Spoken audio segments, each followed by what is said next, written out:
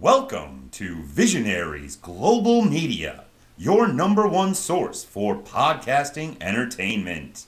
Visionaries Global Media, envisioning excellence on a global scale.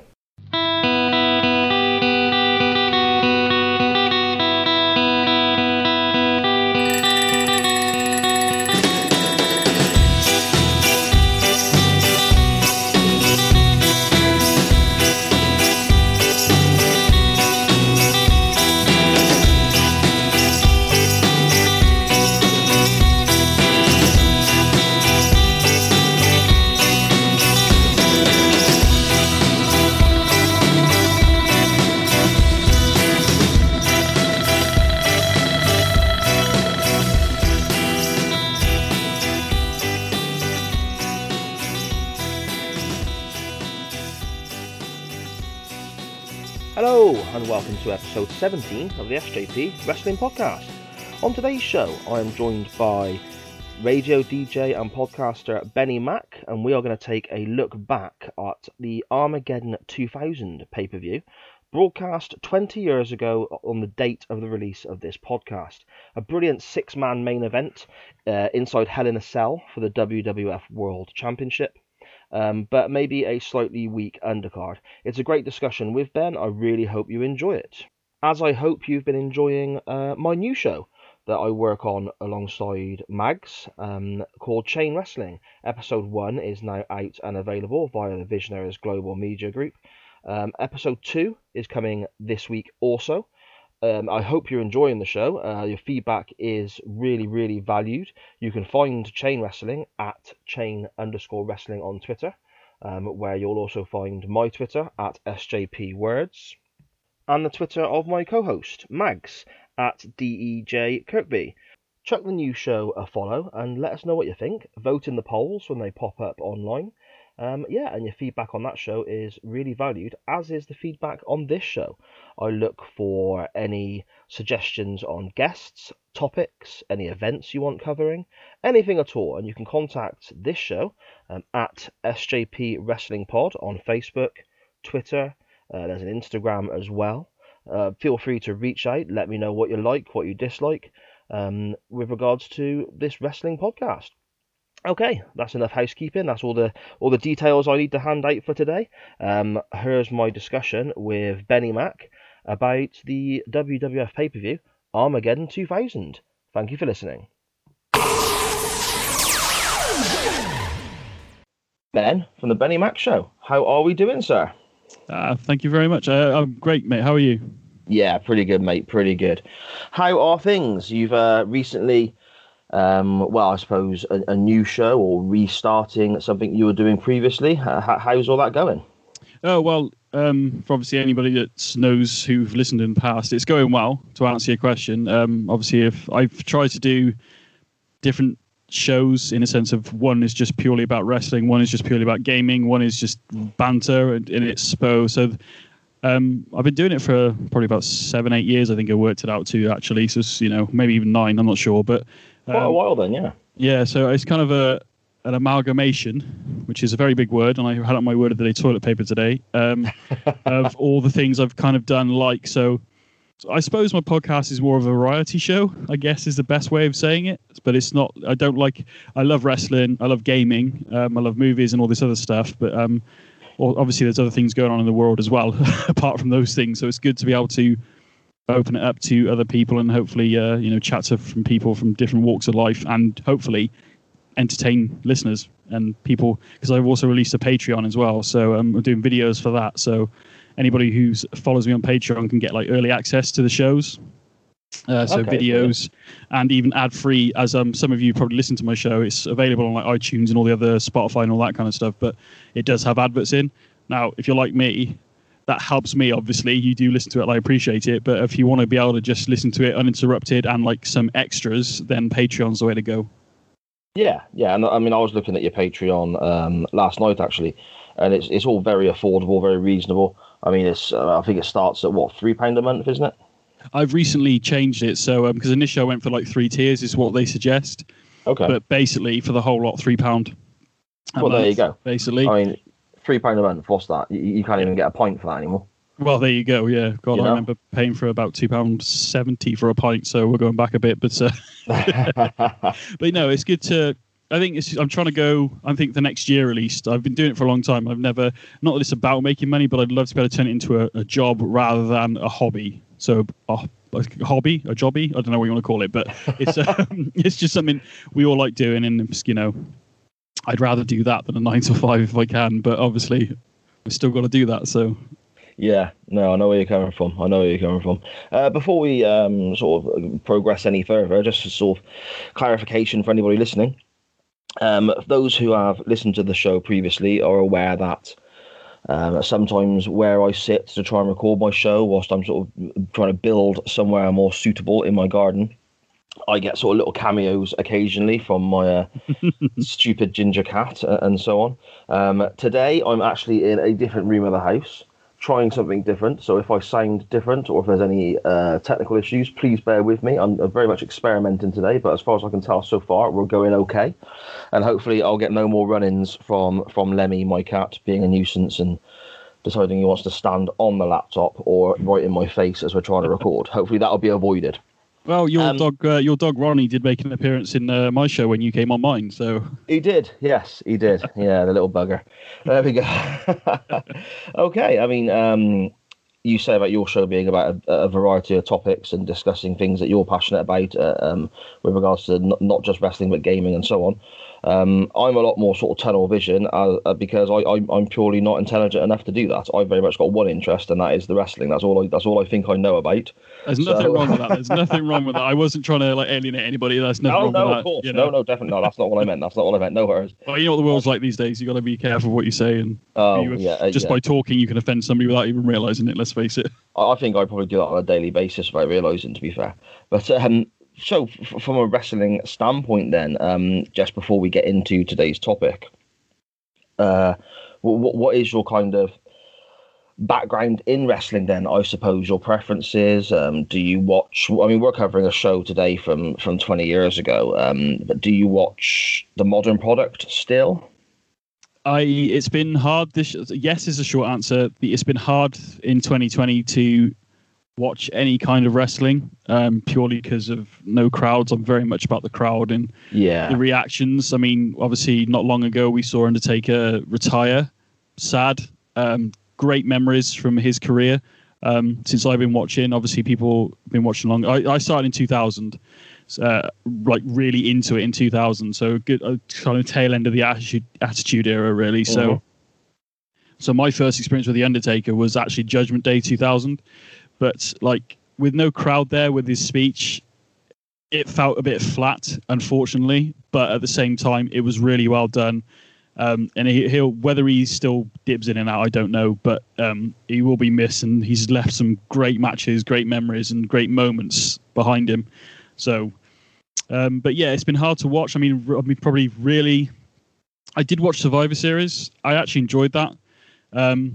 You know, I can't think of any. I think Drew Roman was actually a lot better than I was expecting, to be honest. Yeah, me. So I enjoyed that. I feel sorry for Drew McIntyre and all of them, really. But Drew McIntyre winning the title at Mania, which ended up being in front of no audience and barely any sound, and it was cool to see. Especially the pop that he got at Royal Rumble, just gone, was fantastic. That whole Rumble, I think I said to you off air, the first time in several years that the Royal Rumble felt right, as in like the right person won. The way they did it was spot on. I don't think you could change anything.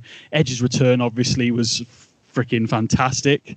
Moment of the year for me. Moment of the year, 100%. I heard maybe a year prior that there was talk about him possibly getting involved with wrestling again, but I did not expect him to be returning to the ring. So remembering back in 2011 when he retired was a tear in eye moment, much like Daniel Bryan, definitely. At the time. So yeah, it's so yes, I will admit. So probably the last few years, it's more of a dip in and out. Although back in 2016, I was fully invested. But I think it's more pay-per-views that I watch now rather than actually. I'll dip into Raws and SmackDowns on the odd occasion. But I got very much into NXT from probably 2017 to about 2019. The American NXT, obviously. Some great matches. Gargano and Ciampa and freaking Aleister Black and Velveteen Dream was probably my favourite rivalry they had. Ended up, I think it was I don't want to say War Games was the first War Games NXT did. So, yeah, I suppose that's a long answer to a short question, really.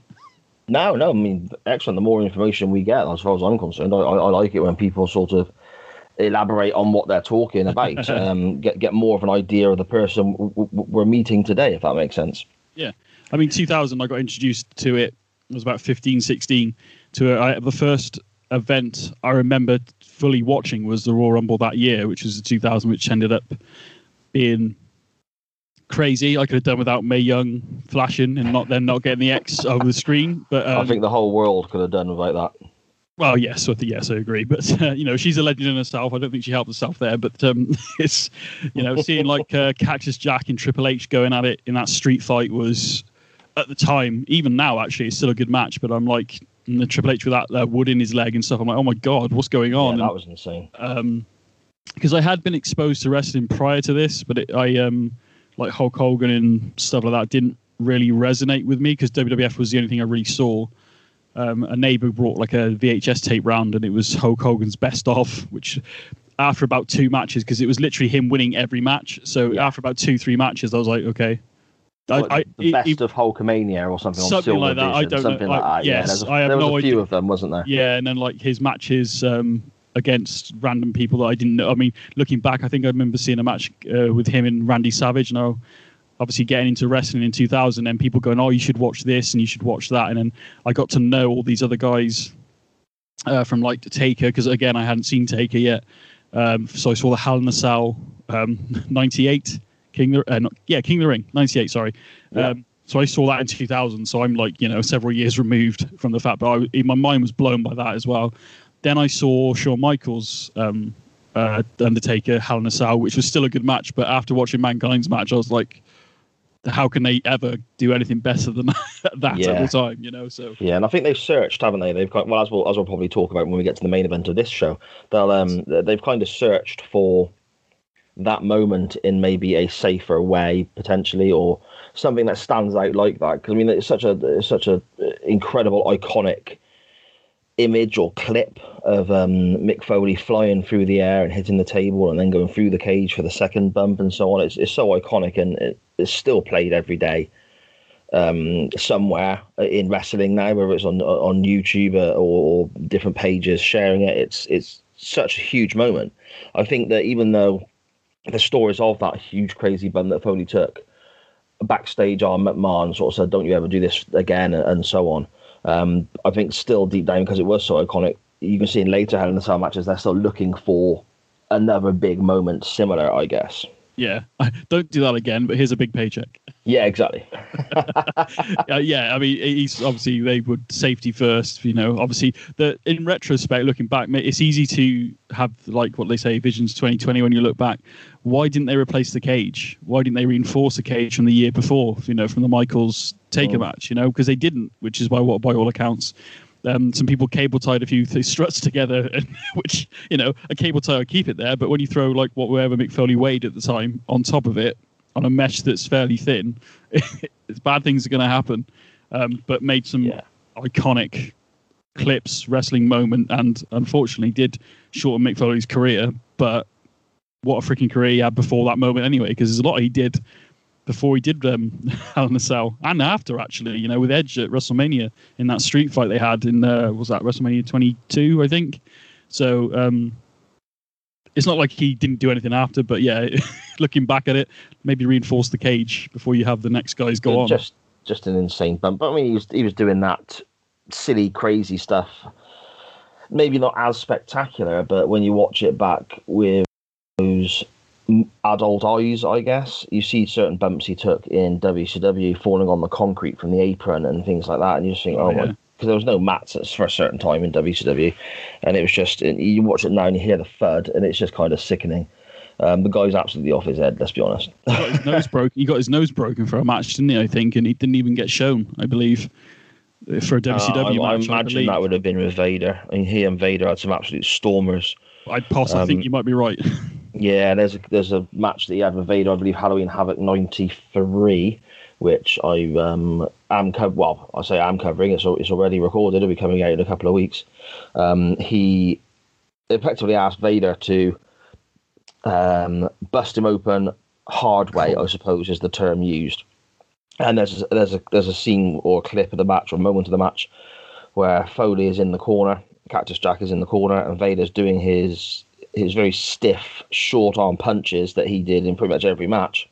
But you can see him really working above one of Foley's eyes and literally just busting him open right in front of the camera. And it's an incredible moment when you look back, but perhaps it's a good thing that wrestling isn't like that anymore, if you know what I mean.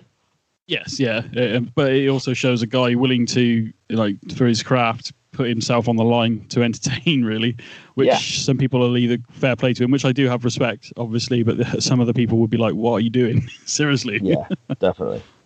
Okay, shall we go back 20 years and take a look at the pay-per-view that we've chosen to discuss today? Yeah, I think this time machine's ready to go. It's all juiced up, as they say. Excellent stuff. Okay.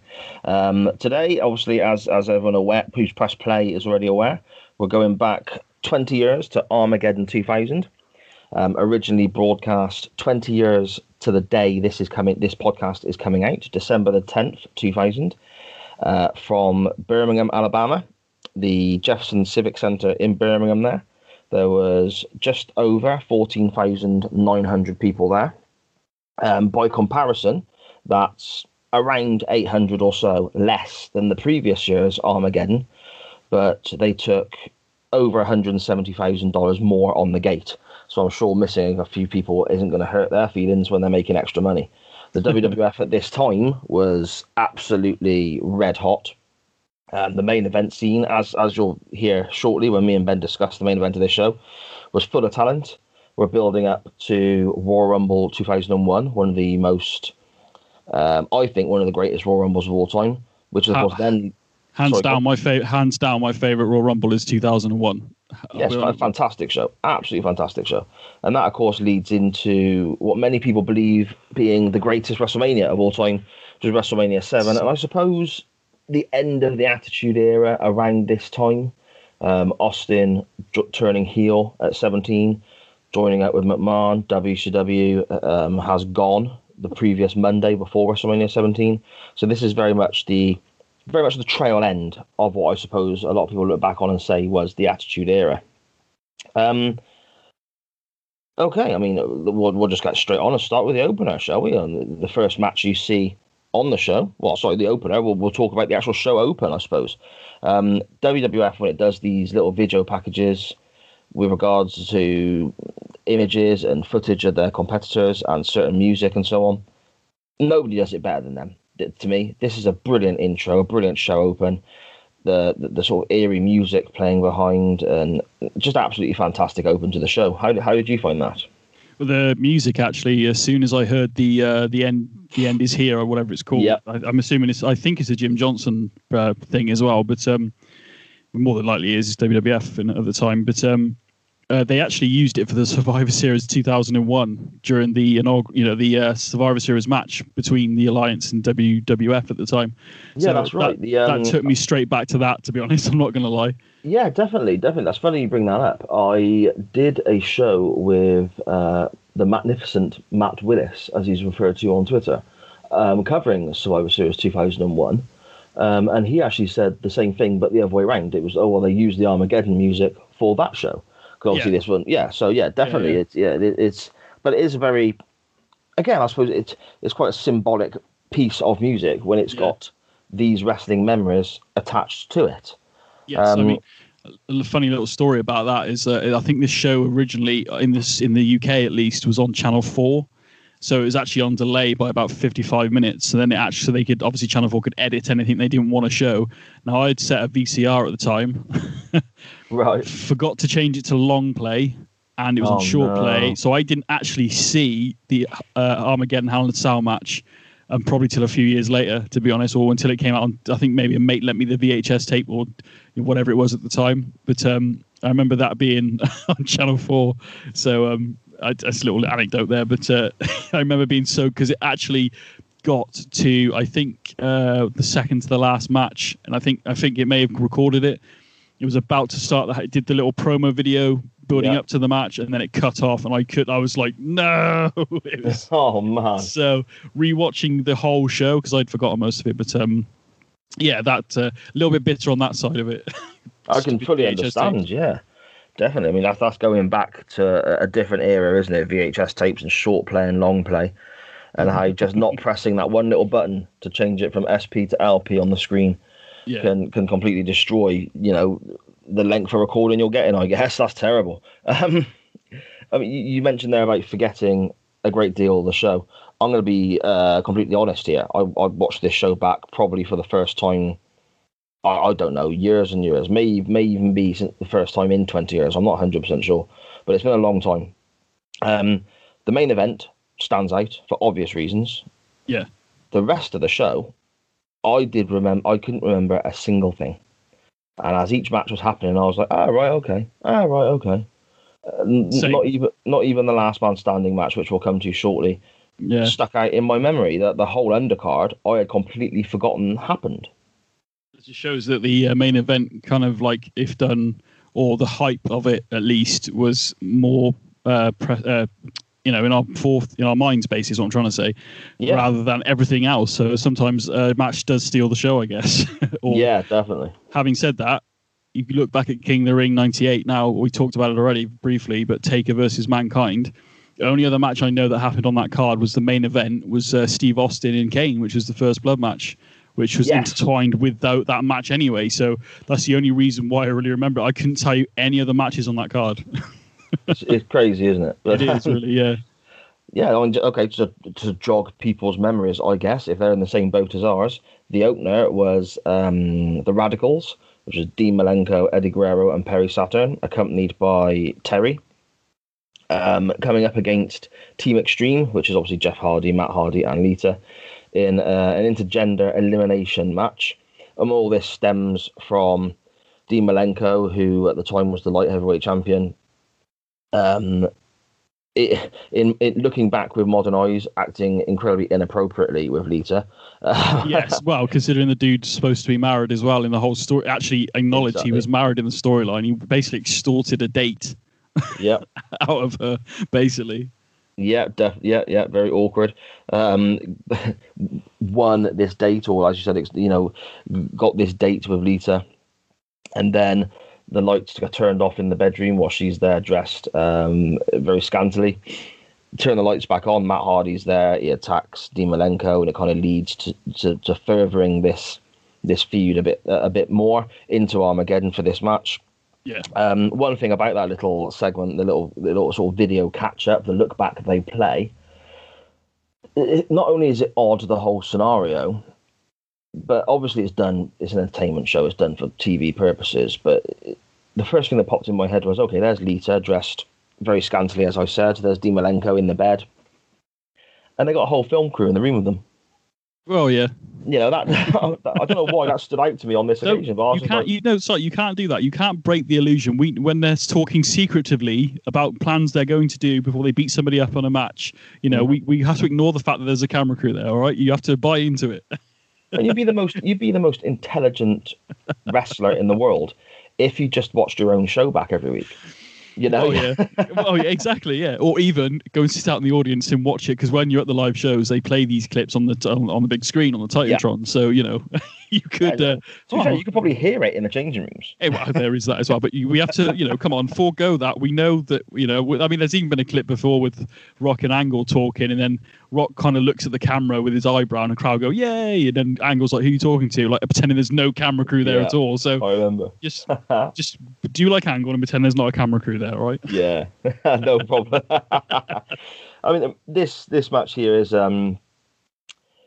it's kind of a Survivor Series style, because it's the elimination tag stipulation, and again, it's the opener. It's relatively quick. It does the job it's supposed to do, I suppose. The crowd are into it. Don't get me wrong, but it highlighted an issue I have with some of these elimination matches, in that this match went for just over 8 minutes. There was one person who survived, Dean Malenko, at the end, after getting a submission on Lita, who was the last person to survive from that team. So that's what, 1, 2, 3, 4. That's 5 decisions inside 8 minutes. Yeah, it's a bit too quick, to be fair. Yeah. I don't really get I understand. Like, I thought when they do the intergender, I will admit, when they announced the match, I thought Terry was going to be involved as well. So there'd be like that scenario. But obviously, Lita's in the ring with literally like 5 other guys, basically, and then she's a sole survivor from it. Like you said, do you know what? I didn't realize it was that short. I know it was short, but 8 minutes is wow. Yeah, literally just a couple of seconds over 8 minutes. It just flew by. Wow. But again, it was Eddie Guerrero. I mean, the Hardys, Perry Saturn, and Dean Malenko, Lita as well. All incredibly talented performers. I was shocked it was just Eddie was out first, to be honest, because I'm so used to Eddie really early. Obviously Eddie became WWE champion and was like one of the smallest guys ever to do it at the time. So it was hard to see. This was the tail end of his Latino heat with China, but I did notice he still had at that time, he still had that elbow brace on, which is where he would have, not of that year when they debuted at No Way Out, I think, the Radicals. Right. Eddie Guerrero popped out his elbow, didn't he? Which was horrendous looking back at it. But he still had that on. So I'm guessing that was still causing issues. But I was shocked when Eddie went out first. I was like, oh, that was fast. So I didn't again, you telling me it's 8 minutes long, it didn't feel 8 minutes long, but it did feel short. I just didn't realize it was that short.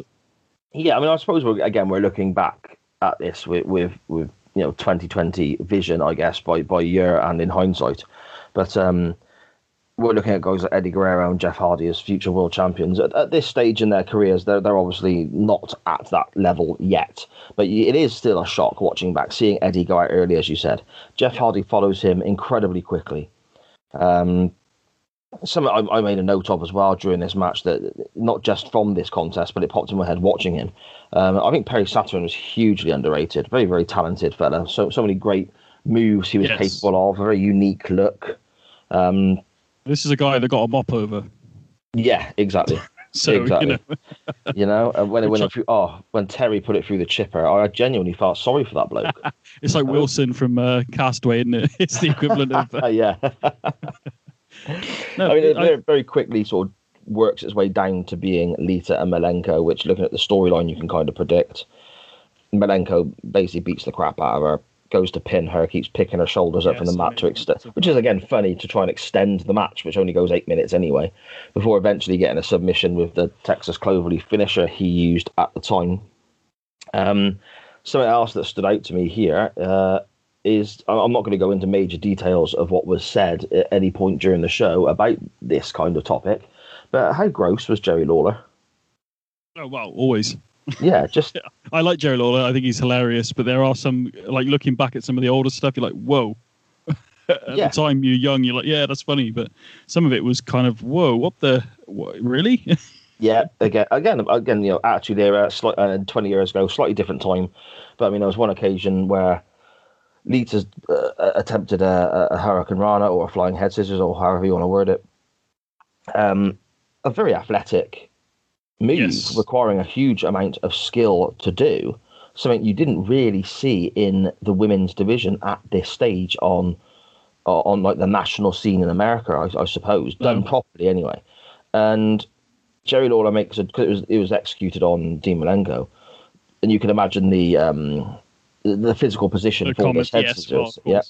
And Jerry Lawler turns around and, rather than commenting on how talented Lita is, or potentially trying to get her over, makes a comment, something along the lines of, and I'm paraphrasing now, please excuse me, but something along the lines of, I bet that was the kind of action he wanted last night, or wanted in the hotel room, and it's just like, okay, again, Attitude Era, I understand.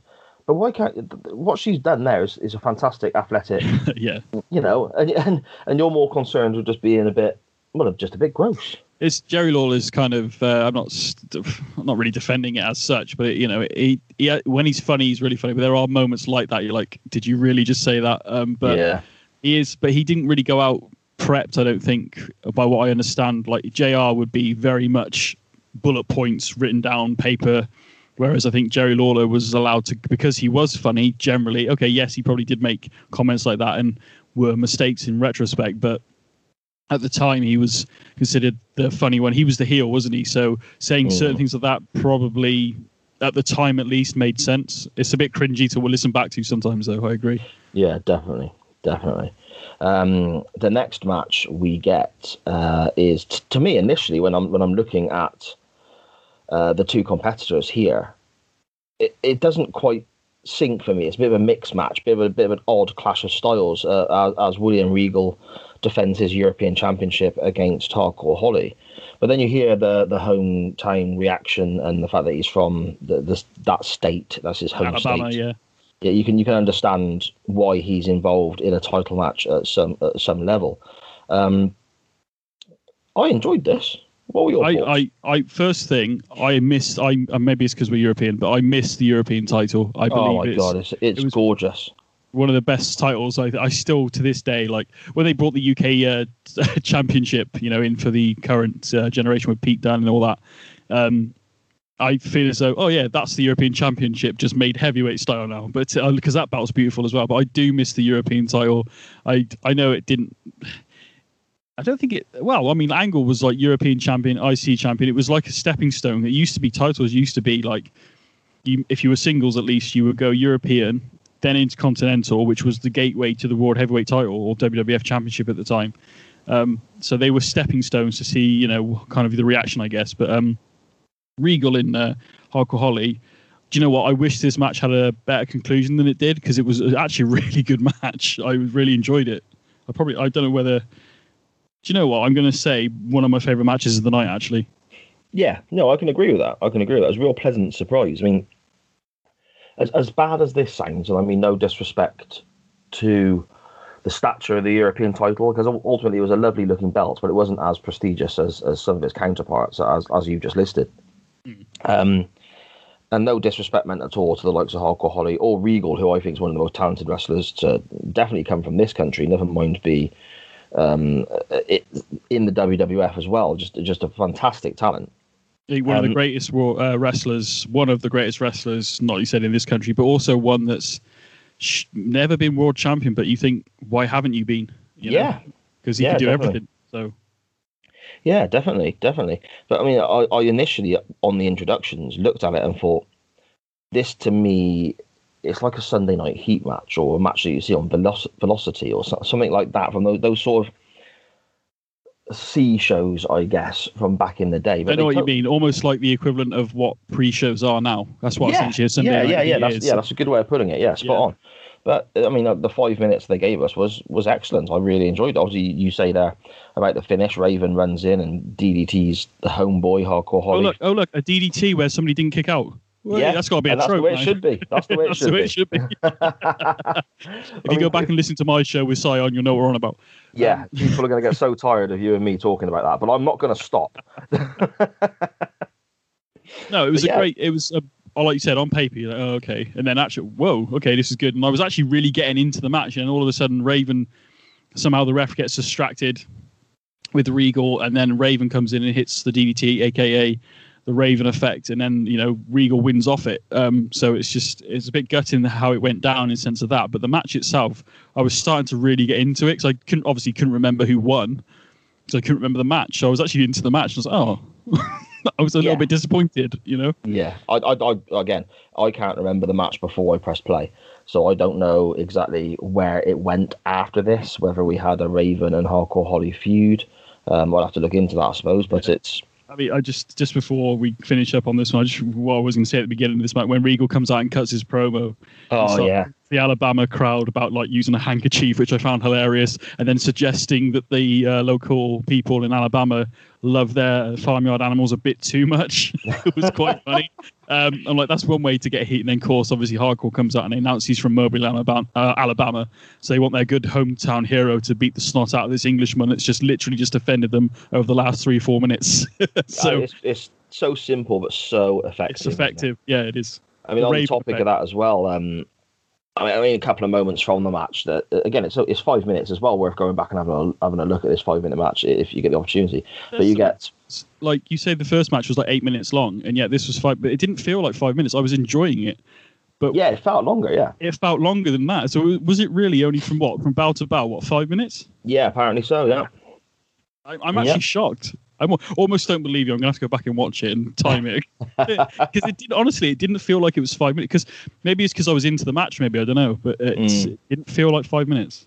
That's weird. But, I mean, some great moments in there. I mean, Hardcore Holly's leg drop from the top rope, incredible. Yeah. That gave me Bobby Eaton vibes. That looked fantastic. Yes. Regal doing several submission holds on a bow and arrow and so on. Bow and arrow. I was like, oh, the bow and arrow. I haven't seen that for years. And it looked vicious. It looked realistic. He pulled out the STF, which again looked realistic. Yeah, John Cena, please take note. When he went for the STF, the bow and arrow, sorry, I thought that's what he was going for, like a version of the STF initially. Then he went into the bow and arrow. And it was, you know what? As little thing this is, the referee checking Regal's shoulder to make sure he wasn't pinning himself. Yep. Such a little, minute detail, but do you know what? When you're a fan watching it, you go, his shoulders are down, ref. His shoulders are down. Why aren't you counting? What's going on? Yeah. Come on. And again, it adds realism, doesn't it? It adds a proper feel of a sporting contest. Yes, which is what it should be. Exactly. I mean, again, coming back to Jerry Lawler, credit where it's due. I said about him being gross in the first match, and I think that is the only word I can use to as closely describe it as I felt. He's of his era, of his time, and appreciates the women's form, I guess. I guess so. It's a nice way to say credit it. Where it's due. During this match, he said a few things that really made me laugh. I mean, one example, he's talking about how after Regal's brilliant promo at the start that you described there, and that was so funny, but to draw heat, Lawler carries it on a little bit and says that the state of Alabama has 4 million people, but only 15 last names. And that just popped me. I just started. I was roaring. I'd forgotten about that. I laughed at it, but I'd forgotten about it, to be honest. Absolutely. I mean, that's when he's good at what he does. I think we see two sides to him on this show, just already in these first two matches, don't we? Yes, yeah. I mean, to be fair, all credits in terms of his wrestling career in Memphis and everything. What a freaking legend that he is. And again, like someone who. Okay, yes, he went to WWF, and all right, the situation panned out that Savage left, and then he ended up on commentary, allegedly only for 2 weeks, and ended up staying on commentary. Yeah. So he never became WWE champion or anything, but he had quite a significant career in Memphis and WWF to a degree, So. Yeah, I think the only version of a world title he won, did he win the AWA title at some stage? I'd have to look that up, but I think he won back when the AWA was still. Well, it was dying a death at that stage, but it was still viewed as potentially a world championship. I'll have to have a look and go back and review that. The next match, then, I suppose if you were talking a clash of styles potentially with Regal and Hardcore Holly, this kind of, I suppose, follows suit with that. We've got 100%. We've got Val Venus, who is not playing his CD porn star gimmick at this stage. He has joined the group The Right to Censor. I think I blocked Right to Censor from my brain because when as soon as the alarm came on, I was like, for God's sake, it brought back that straight away. I was like, God, no. And it's awful hearing it, isn't it? I mean, it's almost on the similar sort of when IRS used to come to the ring and you just hear the tax machine typing. that sort of grating noises, Yeah. I mean, in terms of Right to Censor, one thing I do want to say, because I didn't pick up on this at like 15 years old, but I was like, looking at it now as an adult, I'm like, they're such hypocrites, because Val Venus was, let's face it, like whether you need to blank this out, I don't know, it was essentially a porn star. That's how he was portrayed. The Godfather was a pimp. Yep. I don't know what Stevie Richards was, apart from in the BWO in ECW. And Ivory was actually like this is the whole series of Glow, the Glamorous Ladies of Wrestling. She was in that. That was where she started, I think, or one of the things she started in. So, especially with Val Venus in Godfather, the irony of them trying to censor things was hilarious now, looking back at it. Yeah, at the time, I didn't pick up on it. I listened recently, actually, to one of Conrad Thompson's podcasts with Bruce Pritchard, and he was talking about Val Venus. And he said that the whole Right to Censor group was done to kind of take advantage of or potentially poke fun at real censorship groups who were getting on the back of the WWF about certain things. Yes, yeah. And the porn star character and the pimp character that the Godfather portrayed were two that apparently they had heat, I suppose, for want of a better term, over with these real censorship companies. So the fact that they saw the light and joined the Right to Censor, I think, is actually quite funny. It's quite ironic, and it's done almost as a sort of middle finger to those groups, I potentially guess.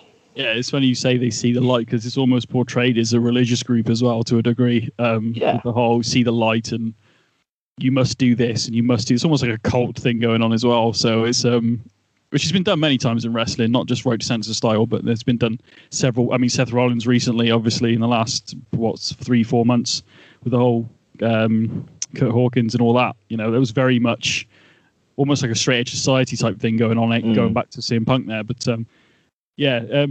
annoying at the time. I'm glad I remember that we'll talk about it a bit in the tag team match, but they, the whole being duped by the Dudleys as well. That was quite funny. I remember that happening. Yes. I remember hearing that alarm come on. Everyone's like, go away. It's like, just go away. I remember being Which I suppose is the reaction they want, isn't it? It is, yeah. It makes sense now. I mean, I think there was a character in ECW that called when ECW got on a network, I think they had a character called Cyrus, which was supposed to be representing the network, which is very similar to Right to Censor. So Cyrus the Virus. That was that was Don Callis, who is now one of the top guys in Impact Wrestling, former New Japan commentator. I didn't know that. He helped put together the Chris Jericho Kenny Omega match in New Japan at Wrestle Kingdom a few years ago. Yeah, that's wow. Okay, that is impressive. That's a younger Don Callis there. Very, very strong, talented wrestling mind on that fella from when you hear him talk. But Val Venus's opponent in this match was Chyna. Chyna is getting quite a push here because she's appearing in Playboy, which is a big money spinner for the WWF at the time when any of their ladies appeared in that publication. I mean, it's something of nothing, this match, really, isn't it? There's more interest talking about Right to Censor and so on than the actual contest itself, I feel. Like you said, it's more of a, because of what she did in the other publication and everything, and then what Right to Censor represent, it was just a way of, she did this and they don't like it, put match, done. Yeah. But again, if you take those things away from it, once again, you got Chyna, who revolutionized wrestling to a degree as a woman, before the whole women's revolution back in, what was it, 2011? No, 13, 14, something like that. She was, I think she's the only woman to ever win the IC title. She was the first woman ever to enter a men's Royal Rumble. Mm-hmm. So she was breaking glass windows all over the shop, really. So, but she holds her own against. And I don't think this is the first time her and Val Venus have had a match either. But again, like you said, not a throwaway, but it is what it is. Yeah, to me, I understand with pay-per-views, especially nowadays when you seem to have a new pay-per-view every sort of 3-4 weeks. But even back in this day, you had 12 to 13 shows a year. I understand sometimes it can be difficult to fill the whole pay-per-view with, I suppose, pay-per-view quality matches that often, that many times a year. But this, again, is similar to the Regal and Hardcore Holly match that I suppose exceeded expectations. This feels, again, like a TV match, a bit of a throwaway contest. Yeah, I think it led into more Chyna confronting Right to Censor a bit more, I think, going forward. But but the match itself was, again, I think Ivory was she was ringside, wasn't she? So she got involved with it as well. So I mean, eventually, we spoke earlier about this show and the competitors and so on, especially in the main event, building towards the Royal Rumble and then WrestleMania 17. You end up actually with Chyna facing Ivory and winning the Women's Championship at WrestleMania 17. So I suppose it is part of a bigger picture, I guess. Yes, because don't they spike power driver her and she ends up in a neck brace? Did she genuinely hurt herself, as in Chyna, at the time? I don't remember. See, that's some knowledge you've got there. I'm going to have to go back and have a look. I don't recall I think it carried on going, and I think it ended up in a match at Rumble, and it was supposed to be. It was for the women's title, Ivory. But Ivory ended up leaving there with the championship still because Chyna's neck was aggravated again, I think, and I believe it was a result of a spike power driver. But I could never tell whether it was a genuine, maybe not as bad as they were portraying it, or whether she had a slight injury, so they used the neck thing as an out to rest her, or whether it was a genuine thing. I could never work out whether it was genuine or not at the time, so I never looked into it after, to be honest. But Things like that, though, they irritate me. And by the time I'm sitting down for my dinner, they drove me mad enough to actually look it up. So, so my apologies for your dinner time in a little bit. Yeah, no. After this match here, we get what I found very entertaining. A little chat with the Undertaker earlier in the day. Stood in the middle of the ring with the cell all around him. I believe it was Kevin Kelly there interviewing him, who's the New Japan commentator now, talking about the history of the cell, the matches with Michaels and Foley, and just seeing the Undertaker in this American Badass gimmick, speaking freely, being interviewed or cutting a promo or however you wish to word it. I really enjoyed this little segment. I thought it was great. Yeah, it was cool to see the arena with it down and no crowd, and it's Taker, obviously, especially during the actual undead sort of dead man, not the American Badass, didn't cut overly many promos very often. I always felt with the Undertaker character, when he was no longer the American Badass, when he came back at 20 as the dead man, it seemed like he didn't speak for almost a year, and then it's almost like he finds his voice again very slowly, and he almost like becomes human again.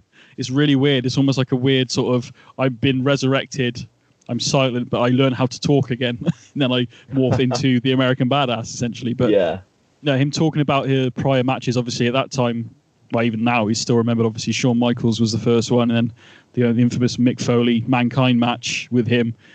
Showing it from that perspective of the cameraman, seeing the distance between the top of the cell into the ring, and talking about what he's going to do to people and ripping people's flesh off, and so I was like, "Whoa, dude!" Yeah, it was very graphically explained what he was going to do in that match. Yeah, I just thought it was a cool little segment and a different look at the Undertaker and a different look at the cell as well. I thought that was quite good. I think the next segment was also brilliant. The theme going into this pay-per-view was you had this 6-man Hell in a Cell main event for the WWF title, put on by Commissioner Mick Foley, and they're pushing how dangerous this match is on television and throughout the show, the pay-per-view as it's on air.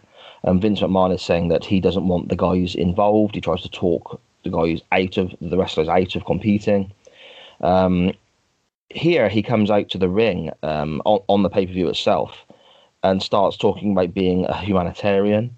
And it's quite funny. He's really trying to get people to stand up and stuff to support him. Yeah, it's like Donald Trump, isn't he? Sympathy and talking in a way, I don't really know how to word it. Very sort of timid and withdrawn. And then when he's not getting the response he wants, in his way, you just see the change and the facial expression changes. The voice comes out and stand up, damn it, and all that nonsense. That was good. That was a good impression, actually. Oh, thank you. It comes from smoking too much when I was younger, I think. I thought this was funny, and I thought Vince was just absolutely amazing here.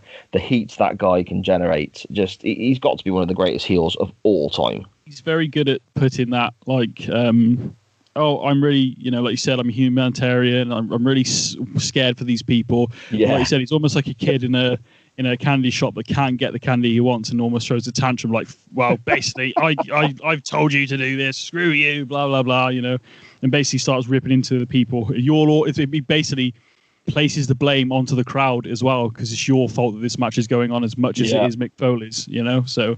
Just brilliant. Again, it adds to that feeling of peril, I suppose, for the upcoming match that they've been building on television and building through the pay-per-view as well. Again, Vince is just, when he's like this, when he's in this kind of mode, he's just absolutely brilliant.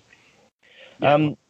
Following on from these, I suppose, early quick matches that sort of flew through and a couple of segments there, we had Chris Jericho versus Kane in a last man standing match, the second longest match on the show. What are your thoughts on the last man standing stipulation? I mean, I've said previously on the show when I've been speaking to people and a last man standing match has popped up, I struggle with these contests. I'm not a big fan because I find it very difficult I find it very difficult, I suppose, for the sort of near fall drama, I guess. It's very difficult to get that edgier seat, just missed opportunity when they're doing a 10 count as opposed to potentially a 3 count. What are your thoughts on the stipulation in general? I suppose it's a bit like Hell in a Cell. They always try and up it, don't they, all the time? I'm not like enthralled by like when I say it's going to be a last man standing match. I'm not overly like, ooh, I can't wait to see. I'm like, okay, because it tends to be a big guy against a smaller guy generally, or it used to be back then. So the idea of trying to keep Kane down for 10, quite a hard feat to do, especially back then. But in terms of the actual match, I'm not adverse to them, but I can't say I'm overly excited by them. I mean, if you'd have turned around and said it was a ladder match, I'd be like, ooh, this could be interesting. Or even a 2 out of 3 falls match is a bit more urgent, because you can always end up with that 1-4 apiece type thing and have that who's going to get the next one. So that's a bit more urgent for me. But, in terms of this actual one, I was actually surprised, maybe because of the main event, of the lack of, although they did use foreign objects and weapons, it wasn't as much as you would expect them to. No, not really. I agree. So, yeah, I mean, it started off outside the ring, didn't it? And they went backstage straight away. Yeah, and they went backstage quite early and sort of went around a few places in the backstage area, a few bits and bobs as you'd find around there. I could have done without that bit. I have to admit, it could have just stayed where it was, to be honest. But you know, it is what it is. And they end up back in the ring, and then you're effectively having an ordinary wrestling match at this stage. There's a nasty power slam on the outside from Kane to Jericho. It looked very vicious, and then a huge choke slam. That choke slam was awesome. Like that's what I remember Kane being like, the heights. Yeah, and I thought, do you know what? If they'd have ended it there, do you know what? That probably would have helped Kane going forward in the sense of re-establishing him as the monster that he already was. Because that choke slam was vicious. But they did use some weapons. Obviously, there was a chair involved at one point. But like I say, compared to the last man standing matches I've seen either prior or past this, it's more of a wrestling match than an actual let's use everything that isn't bolted down. So yeah, and potentially, like as you sort of hinted towards, potentially that was the mandate with what was going to happen in the main event. You don't want to be using too many weapons and chair shots or blood or anything like that, because it'll take away from the main event. But at the same time, if that's the case, then why book the stipulation in the first place, I guess. Well, the whole rivalry was built around Jericho accidentally bumping into Kane and spilling coffee on him and saying, sorry, I hope I didn't burn you. And that's the worst thing you could have said to a guy like that with the storyline that he had at the time. Exactly. I mean, in a way, I suppose we could be thankful that at this stage, if a storyline is built around spilt coffee, Vince Russo wasn't still there, because we'd have ended up with something like a Costco cup on a pole match, bro, or Pinata something. Pinata on a pole match or something. Yes. Go on. I thought this was okay. I think the finish. The issue for me is like I said with last man standing matches, going for the finish, because it takes away the drama of a near fall. I think you can get 99% of the stunts and the moves from these matches in if you just do no DQ or force count anywhere. Yeah. The finish for this match I thought was clever, though. I thought it was good with the way that he pushed those barrels down to hold the monster down. I thought that was cleverly done. Yeah, I mean, devil's advocate here, I'm going to say that technically Kane won that match purely because he had him in that hold, basically choked him to the point where he couldn't lift his hand up to the third count. So technically Jericho's out. So why has the ref got to count to 10? That's my logic with that. See, I saw that as well with Teddy Long, I think it was refereeing, wasn't it? Yeah, it didn't make any sense. Like, oh, he's out now, or if he's out, it's like Austin versus Brett. Okay, yes, that was a submission match, but or an I Quit. What was that match? I've forgotten. Was it? That was a submission match. It was a submission. WrestleMania 13. Yeah. Yes, that's it. It was a submission match. Austin didn't tap, but he passed out, so could no longer compete. Mm-hmm. So logically speaking, because Jericho passed out, he can't compete. So why do you need to count to 10? It's just I see where you're coming from. Yeah, I mean, I suppose that's me being a bit nitpicky. I will admit, but you could argue that point. Yeah, you definitely could. Of course you could. Yeah, I mean, the guy's unconscious, and in theory, he couldn't continue. Well, that would have been a nice different ending. Okay, yes, Kane would have won, but in terms of your, as you said, you're not overly fond of last man standing matches. That could have been a different ending. And go, oh, damn, Kane choked him out to the point where there was no point count to 10. That would have been. Yeah, it would have been quite dramatic, wouldn't it? I suppose if he's unable to even. What's the point in even starting the 10 count? I suppose. Exactly. playing devil's advocate, I guess, to your point there. I suppose the last man standing match, the stipulation is can't answer the 10 count, so passing out. Yeah. I get where you're coming from, but it was odd to see, wasn't it? It is. I am picking at the last chicken bone with no meat on there, but it's just you could argue that point to if it was as a contest is what it's supposed to be. So yeah, the finish, as you were alluding to with the barrels, was it reminded me of Taker versus Batista with the stage in like 2007, I think, WrestleMania 23, but it was Backlash after, when Taker won the World Heavyweight title, but they did a similar finish to that, but it was bigger and part of the stage fell down, I think. Right, yeah. Again, I could argue this point in this match as well, that Kane's hand was actually coming through the barrels. So was he actually out? Well, the referee should have checked. I mean, I was going to mention that myself, not from the standpoint of potentially that means he's not down, and it's a good point you make, but I mean, I thought it was quite a cool little visual, almost like the horror film Monster coming back one last time, I guess. It was quite a clever little visual, I guess, It was cool. Like you said, it was like the zombies coming out of the ground and the monsters coming back. I finally beat the monster. Oh crap, he's still coming. How do I stop this guy? So, but no, it was cool. I mean, generally the match I enjoyed, but again, last man standing matches can be quite hard to.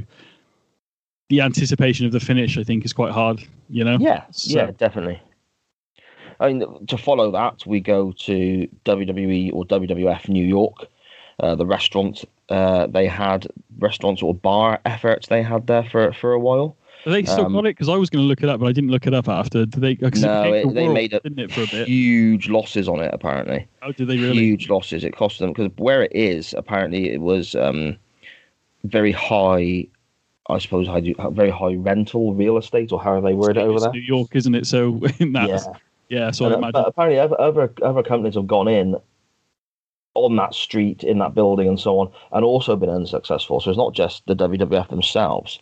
I'd have to look it up again, but I believe there was some issue with one of the managers or one of the people running it for them, skimming a bit of money out of the business as well. It wasn't Earl Hebner, was it? Sorry. Wasn't Earl Hebner, was it? No, he was at the back selling T-shirts at the boot. Yeah, of course he was. Again, don't hold me to that. I could be confusing two different things there, but I think there was something about that. But we go to WWF New York and are greeted by Shawn Michaels in a black cowboy hat, dancing away to his music, talking about Hell in a Cell, as he was obviously a competitor in the very first one. The main takeaway I got from this was maybe this was Shawn in his, shall we say, more relaxed days when it comes to alcohol consumption or the consumption of other substances. He seemed quite blurry of speech, didn't he? Do you know what? I didn't pick up on that. No? Really? No, I didn't pick up on that. Yeah. If you watch it back, he sort of stuttered. I mean, Shawn's normally great on the microphone and so on, but he seems a little bit slurry and sort of stutters over a few words and so on. I mean, I was actually looking back, now you mention it, he did that a bit with far away looking his eye, but I thought it was more to do with the fact he could barely hear like JR over the radio or something, that he was trying to listen to him. But I mean, I might have to watch that back too. I'm not really sure on that one. I mean, at the time, he obviously had issues or demons, as they word it, don't they, with regards to certain substances. I don't know if it's painkillers or sleeping pills or whatever was his particular vice. Yeah. And Shawn, as I said on numerous occasions, is one of my all-time favourites. So it's great to see that he sort of pulled the nose up, so to speak, and got out of that. Obviously returned and had a great run when he came back to the WWF the second time. I just kind of looked at it and thought I couldn't quite put my finger on what it was, but something weren't quite right about him at that moment. So I don't know whether that was... There's also stories as well around this time of him getting sent home from... It might even have been WrestleMania, because him and Triple H fell out about it. I think Shawn was sent home from WrestleMania.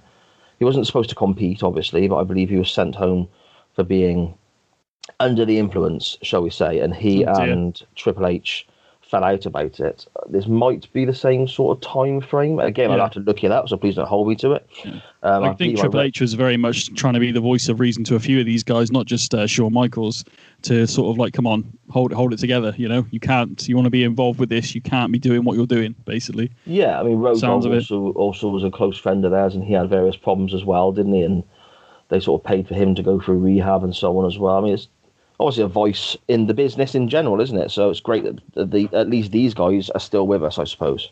Yes, yeah. Yeah, I mean, the next up, after we've been to WWF New York, we have a 4-way match for the WWF Tag Team Championships. Not overly a fan of Four Corners tag I'm team not matches, to be honest. No, but the sort of tagging anyone sort of concept where there's two guys competing and there's a team in each corner. I mean, I'll run through the teams very quickly. We had Edge and Christian. The slightly odd pairing that I completely forgot even happened of K Quick, who is R-Truth now. R-Truth, yeah. Yeah, with the Road Dogg, the Dudleys, and then the Good Father and Bill Buchanan from Right to Censor, who were the defending champions.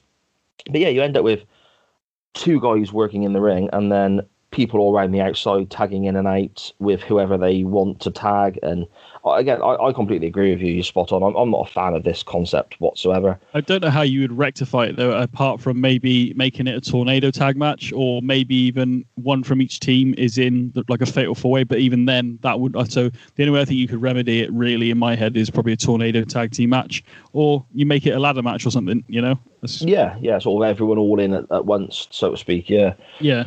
Yeah, that's right. I mean, ultimately, we have Edge and Christian win the tag team championships here. I mean, it wasn't a bad match. I'm not going to lie. It wasn't a bad match. You know, it wasn't the best tag team match of all time or anything, but it wasn't a bad match. And I mean, the bit with which I shared with you on the video was oh yes, Bubba Ray, not Bully Ray. Bubba Ray and Road Dogg doing Road Dogg's doing his snake rattling roll, I think it was called, and then Bubba Ray did something similar, but he started copying Road Dogg, and it was absolutely hilarious. And they punched each other at the same time, and it was really, they were so in sync. It was brilliant. Weirdly, little unknown fact by me, when I first started watching wrestling, not knowing a damn thing apart from a few video games before I watched it. One of my favorites from the video game, from a WCW game, was Chris Jericho. I don't know why, but I liked Chris Jericho before I'd even seen Chris Jericho in the ring. And then when I watched WWF, Road Dogg, purely because he did snake rattling roll, for some reason, I was like, I like that dude. I don't know why. But then actually, as you start watching his matches, you're like, oh, okay, he doesn't... Rock became rapidly my favorite wrestler, but it was just like, for some reason, Road Dogg was like my first favorite wrestler. It's really random. That's great. I hope somewhere you've got a Road Dogg t-shirt, and I hope it's from this era. If anybody wants to donate, if anyone wants to donate one, I would happily take it off your hands. So no, I don't.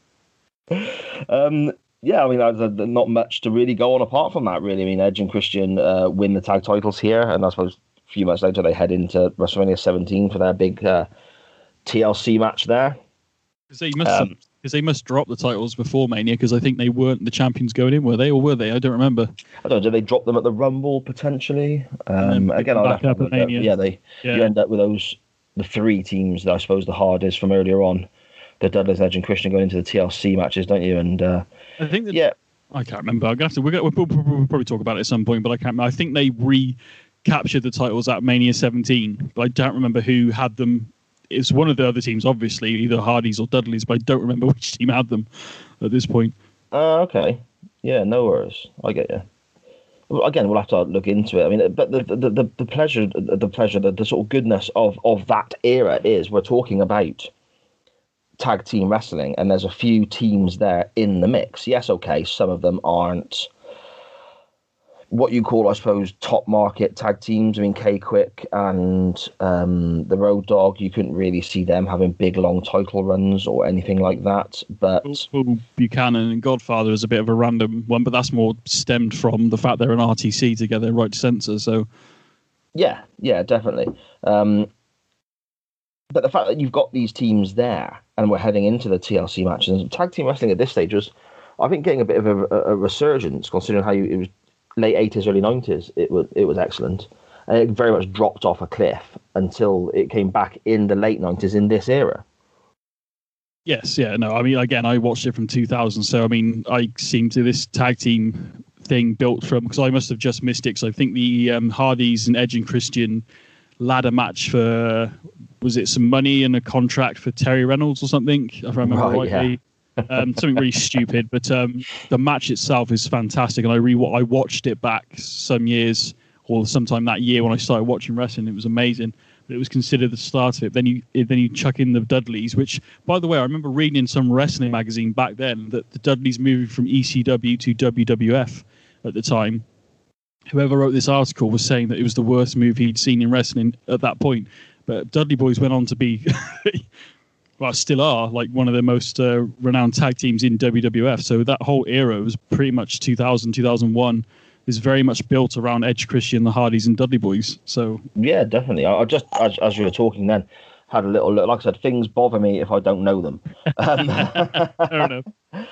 The Dudley Boys beat Edge and Christian at Royal Rumble 2001. There we go. To win the tag team titles there. And then, of course, Edge and Christian, as you rightfully said, won the titles back at WrestleMania 17 in that TLC match. So yeah, you're spot on. They went in as challengers, as you said. Yeah. Yeah. I mean, I remember it purely because the first WrestleMania I ever saw was 16, which was the Triangle Ladder match, which was a kind of a precursor. It technically was a TLC match to a degree, but Edge and Christian won that, and I remember they won it the next year, but it was TLC 2 at that point because the other one had happened at SummerSlam. In 2001. But yeah, I don't know what I remember these. I don't remember my education, but I remember when Edge and Christian won the tag team titles. yeah, I can't remember anything I learned in science or maths or anything like that, but I can remember, random cities certain matches took place in and all this sort of nonsense. But there we go. Yeah, it's all good. You're among friends. Don't worry about it. Yeah, great. Thanks a lot. I appreciate that. After the tag match, again, relatively short considering you had so many people competing, less than 10 minutes there. We had another match roughly the same time period for a singles contest and a singles championship as Chris Benoit defeated the one Billy Gunn. I'd completely forgotten again about the whole the one Billy Gunn gimmick, and I'm not really sure what the gimmick actually was, but I completely forgotten that it took place at all. The one Billy Gunn thing didn't seem to last overly long. I don't think it's after like him and Road Dogg had split from New Age Outlaws, and then he did pretty well, obviously picking up the IC title again. Obviously Billy Gunn, I think, is a former King of the Ring winner as well. Right. Okay. I could be wrong on that, but he's been a tag team champion, an IC champion, and multiple tag team champions, mostly with Road Dogg. We'll try and forget the Chuck and Billy era, but he did win the tag team titles with them. Sort of like a weird two-man boy band Chuck and Billy were, but they were hinting about being a couple, weren't they? There was that and you thing had going on with Rico. Their manager, was supposed to be, or stylist. Sorry, he was their stylist, not their manager, and he was supposed to be. Effectively, they were going to get married on an episode of SmackDown. That's it. Yeah, with Eric Bischoff as the minister. That's right. As the old man. It was a huge deal back then because the press they got, the positive coverage they got for having this same-sex couple on their television and potentially getting married and so on. They got changed, mine, because I tell you what, they didn't have Rip into Goldust during his era, and they didn't have times changed by 2002. They're actually wanting these two men to get married on TV. What does that tell you? That's tell you about the social consciousness. It was viewed, yeah, definitely. It was viewed from what I remember. Anyway, again, we're going back sort of, at this stage. It must be 18 years or whatever. But it's maybe later, 17 maybe. But from what I remember, it was very much positive from the outside looking into the wrestling business that they were going to do this. And then in true WWE fashion, true wrestling fashion, I suppose, there was a big swerve. Yeah, and the vicar or reverend or whoever. Yeah. The official, we'll say. Yeah, the official. Absolutely fantastic performance by Eric Bischoff. You knew it wasn't an old man, but I have to say, I did not know it was going to be Eric Bischoff. That threw me. The mask off. I'm going to have to go back and watch that when we're finished because it was so good. And at the time, you had 3-minute warning, 2-minute warning, whatever they were called. Oh yeah, Rosie and Jamal. That's right. And he used to say, Bischoff used to say, "Oh, you've got 3 minutes 3 or whatever minutes, their name was, and they'd run to the ring and destroy everyone. As Rico ended up with them, didn't he? But and Bischoff sort of runs through the marriage is fantastic, whether it lasts a lifetime, a year, a month, or even just 3 minutes, and then pulls the mask off and they run it. Oh, such fantastic television. Oh. But they got panned for not going through with the actual same-sex marriage. No. From what I remember, yeah. Oh, God. I remember it happening, because I remember where we talk about WrestleMania 18, there was a fatal 4-way tag team match, which we've already decided. I think Chuck and Billy either went in as champions or came out as champions. I can't remember, or both maybe, I don't know. But I remember APA being involved in the match, but it wasn't a great match. I remember it happening, but it wasn't a great match. But I think because Jamal, I believe, is Rikishi's brother, and I think he ended up becoming Umaga. So he had a bit of a decent run as Umaga, didn't he, in the sort of 2006 sort of era, I think it was. Umaga was fantastic, wasn't he? He was such a great killer heel. And then, was it Rosie ended up being the sidekick to Hurricane of all things? Yes, superhero in training, as he had the initials on his top. Yeah, that's brilliant. I love a bit of Hurricane. He had his moments, not very many, but he had his moments. Likes going out and stand back, and he comes back and saves some people. It was really cool, but it's a little cheesy moment, but it was good. Yeah, great. Just again, entertainment, isn't it? I'll be honest with you, I never thought for a second when we were covering Armageddon 2000 that today we'd be discussing the superhero in training and Rico the stylist. They've popped up out of nowhere today, so that's great. Oh yeah. Well, another little fact about Rico I do know is that he used to be a cop, but then when you realise how he used to dress, you're like, really? Then he used to be a Las Vegas cop, so maybe that would link into the fashion sense he had. I don't know. I will leave it at that. Yeah. Again, back to the match, I suppose. Yeah, sorry about that. No, that's fine. No, that's what we want. Benoit wins the Intercontinental Championship with a crossface here. Again, 10 minutes of decent enough action. There's nothing major to sort of write home about here. It's a title change. I mean, it's a like you said. I can't believe it was that short either. But it was it's Benoit, and Benoit used to rip people to shreds at one point. As a heel, he rarely lost, to be honest. He was a good... it's a shame the way things went down with him. Different show, different podcast. But, yeah, he was... But we mentioned JR King earlier. The Billy Gunn's wearing 2 earrings. Fine. Oh, yeah. JR makes a bit of a comment about it, and it's a bit like, oh, wow, I've never seen a champion wear 2 earrings before. And it's very... like a negative comment from JR. Very sly, but it's like... So I don't know. I mean, each their own. I wouldn't wear 2 earrings, but that's my personal choice. But I have done. I used to have piercings all over my ears and whatnot, but now I'm a bit older. It looks a bit odd, but I mean, it's each their own. But it's just like the comment seemed very like, why is that worth mentioning? To be honest, I didn't notice he had to. I noticed he had an earring in. It wasn't until JR said, "Why is he?" Basically saying, "Why is this champion got 2 earrings in?" I was like, "Oh yeah, yes. Oh well." I didn't give it a second thought, but now because we're talking about it, I was like, why did he make that comment? It seemed a bit... Yeah, didn't he elaborate on and say that if he had that done, his daddy, to quote, would have whipped his ass? Something like that, yeah. I can't remember the exact... Yeah. I kind of like shut it down and like, yeah, whatever. It's each their own, isn't it, really? Yeah, I suppose. Speaking of odd commentary, we then move into back into firmly Jerry the King Lawler land, where we have the triple threat match between Ivory, Molly Holly, and Trish Stratus for the Women's Championship. This was a quick match. I definitely know this was a quick match. yeah, literally a couple of minutes, just over 2 minutes. This one clocked in at roughly. You can see Trish is nowhere near the level she developed into, which I think is a great testament to show how much she improved and how hard she worked. 100%. Molly Holly and Ivory, I think, are 2 incredibly underrated wrestlers. I was going to say Molly Holly in that match. Okay, it was very short, but she got monkey flipped by Trish Stratus, landed on her feet, and then got clotheslined by Ivory in like second. And I'd forgotten how good she was, to be totally honest. So it explains why she's a trainer. Yeah, definitely. I mean, it's a real shame, I think, when you look at the likes of Molly Holly and Ivory, and I suppose Victoria came in shortly after this kind of time frame, that the matches for the women were literally 2-minute throwaway contests. I mean, after this match, you had a segment that involved the APA. That was cool. and people come into the ring and so on, that I think lasted probably as long, if not longer, than the match itself. Yes, so if you look at it that way, yeah. I mean, the moment itself was cool seeing, because I wondered why TNA were wearing like TNA APA. I couldn't remember that story or anything. And obviously they'd taken over the agency, and then when they come down and started laughing at Crash Holly because he come down to save his cousin, then the APA music comes on. It's always like cool, because I think again APA are fan favourites definitely, but a team that didn't win the tag titles very often, really. No. But again, it shows the depth of the division, doesn't it? If you've got teams like that, you know, I mean, in other eras they would have been holding the belts the majority of the time. So I suppose it shows how strong the division was back then.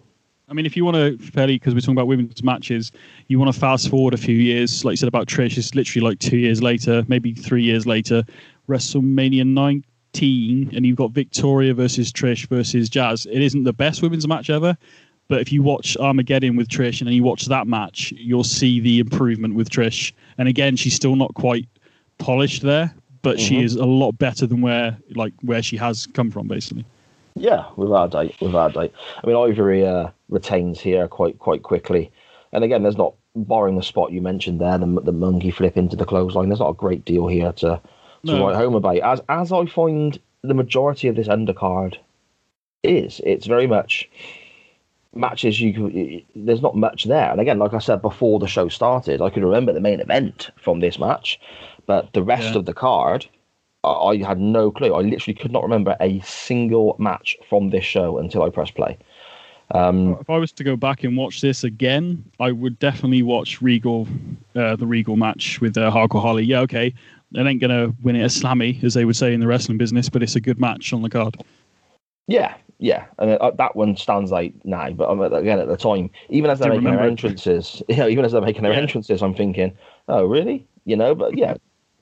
I suppose now we come to the reason we're all here, I suppose, with regards to Armageddon 2000. And I think the reason the undercard is effectively so weak is because all the big star power is in this main event. And, of course, you have Rikishi too. We have The Rock versus Stone Cold Steve Austin versus Triple H versus Rikishi versus The Undertaker versus the WWF World Champion Kurt Angle. 6-man Hell in a Cell match. Again, the peril being built all the time, the intro video, the hype package for the match. And then as Triple H makes his entrance, he comes out first. Jim Ross states, here comes the first opponent, or is this the first victim? Just little touches like that, I think, are building the suspense again, aren't they? Yeah, especially when like certain wrestlers' music, when it gets down to serious business, especially Triple H's music, like, obviously it's time to play the game. That whole ominous sort of music is very like, here we go, things are about to quote JR, think business is about to pick up. Yes, definitely. I mean, this was just before his Motorhead music, wasn't it? This was the it's like a little beeping sound that goes into something else, and I think that tune was fantastic as well. And like you said, the look on his face, the way he walked to the ring, it's a completely different mood to what we've experienced beforehand. You're 100% correct, I think. Yes, yeah. Interestingly, I always find little things sort of fascinating, I guess, with regards to these shows. All the heels come out first. We've effectively got three bad guys and 3 good guys. Essentially, yes, that's what the whole setup has been, isn't it? The 3, although the other, I think 2 of which were moaning about being in the match. I don't remember Triple H whinging about going into the Hell in a Cell match. I think Kurt Angle and Rikishi did a little bit of basically on McMahon's side, or maybe even just Kurt Angle. I can't remember now without going back and watching the Raw. But yeah, like you said, there's pretty much a line been drawn between these 6 competitors. Obviously, 3 on one side, 3 on the other. Even though it's all against all. Yeah, even though it's still very much every man for himself, yeah. But the heels all come out first. So obviously that then means that your defending WWF champion doesn't actually come out last. I mean, that's something that, again, it's something of nothing. It's literally, picking at nothing really, but it's something that irritates me a touch. I think the champion should always come out last. Traditionally, the champion is supposed to come out last, aren't they? They are supposed to come out last. I suppose logically speaking, they could have done it so like maybe Rikishi, Triple H came out, then Taker, and then Angle did come out last. I don't see what that would have been much of an issue. But they want to generate like more establish that these three are the bad guys, these three are the good guys. I guess. Yeah, and I suppose the start of the match itself, it kind of needed to happen. Everyone walks into the ring.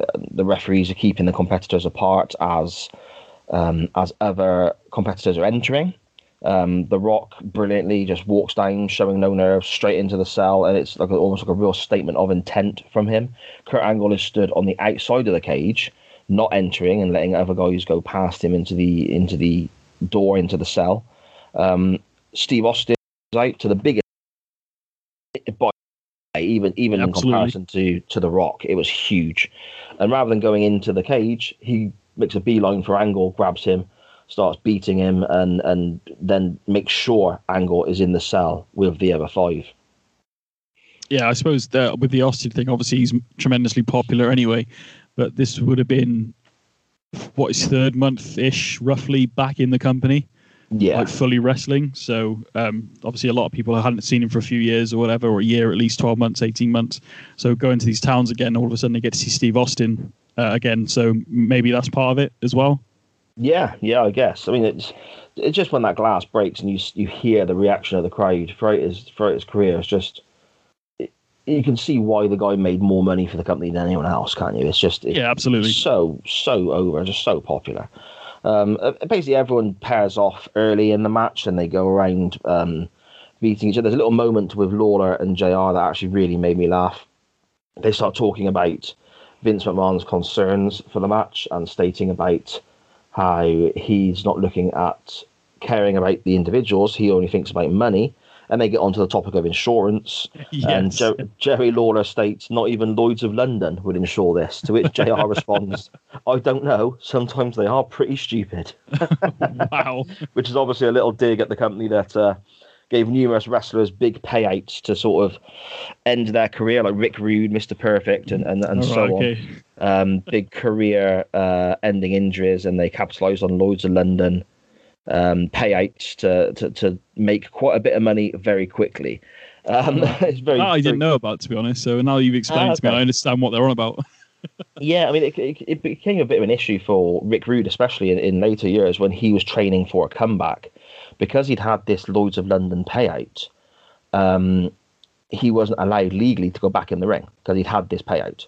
And he was trying to convince Eric Bischoff. He was going to make a comeback with WCW. It was also, he thought he was training for it. He was going to make this effort to return with WCW. And he needed Bischoff or WCW or Time Warner to effectively pay off Lloyd's of London to allow him to return to the ring. Ultimately, he passed away probably roughly a year or so before this show, actually. I think it was December 99. Again, don't quote me on this, we'll have to have a look into it, but at the age of around 40. But yeah, it's a lot of money to invest in a guy's comeback as well before he's even done anything in the ring. So is it really, I mean, Rick Rude's Rick Rude, but is it worth, from a company standpoint, even with Ted Turner's checkbook, it's like buying a house for 20,000 and then trying to, but it's only worth 10. I'm not saying that's what it would happen, but essentially that's what you're doing. Are you going to make money from this guy enough to warrant paying off essentially a big debt or a payoff or whatever you want to call it? So but I mean, you're spot on. And there was numerous guys who took out these Lloyd's of London insurance policies and then effectively suffered injuries that meant they had to retire, whether they were 100% legit, like in Ravishing Rick Rude's case, or they were maybe a little bit exaggerated to get the payout. But again, in wrestling, there's so many people who don't look after money correctly. So they got the big payout, and then when that money was gone, they had no income, and they had to try and find a way to get back in the business, I guess. But that was quite a funny little comment by Jim Ross and Jerry Lawler with the context there. Triple H early on is bleeding an absolute shed load. He's busted open. There's blood everywhere, and he's the first of many that end up bleeding in this match. And then we see AAA Construction coming down to the ring with Vince McMahon. Well, a little side note to that truck you literally see at the beginning of the pay-per-view with Vince McMahon arriving, And then we see it a bit later on as well when Jericho and Kane are out there fighting in that little segment they did before they made it back to the ring. So that little truck actually makes about 3 appearances in the entire show. I'll tell you what, that is some observation, sir. Well done, because I did not notice that. Because the only image I ever remember from this match is the fact, we'll get onto it in a second, is that truck coming down to the side of the ring. And I remember all that, like, what is it, like, I don't know what it is, like straw or some sort of bedding. Like wood chippings or something. Yeah, it's like some sort of padding, yeah. I'm guessing it's like that stuff you would get in like a playground back in the day, and it's like, it looks like wood chippings, but actually it's quite soft sort of surface to land on. It's weird, but yeah. I remember as soon as I watched the show, I remember going, oh look, there's the truck that's going to be out there later.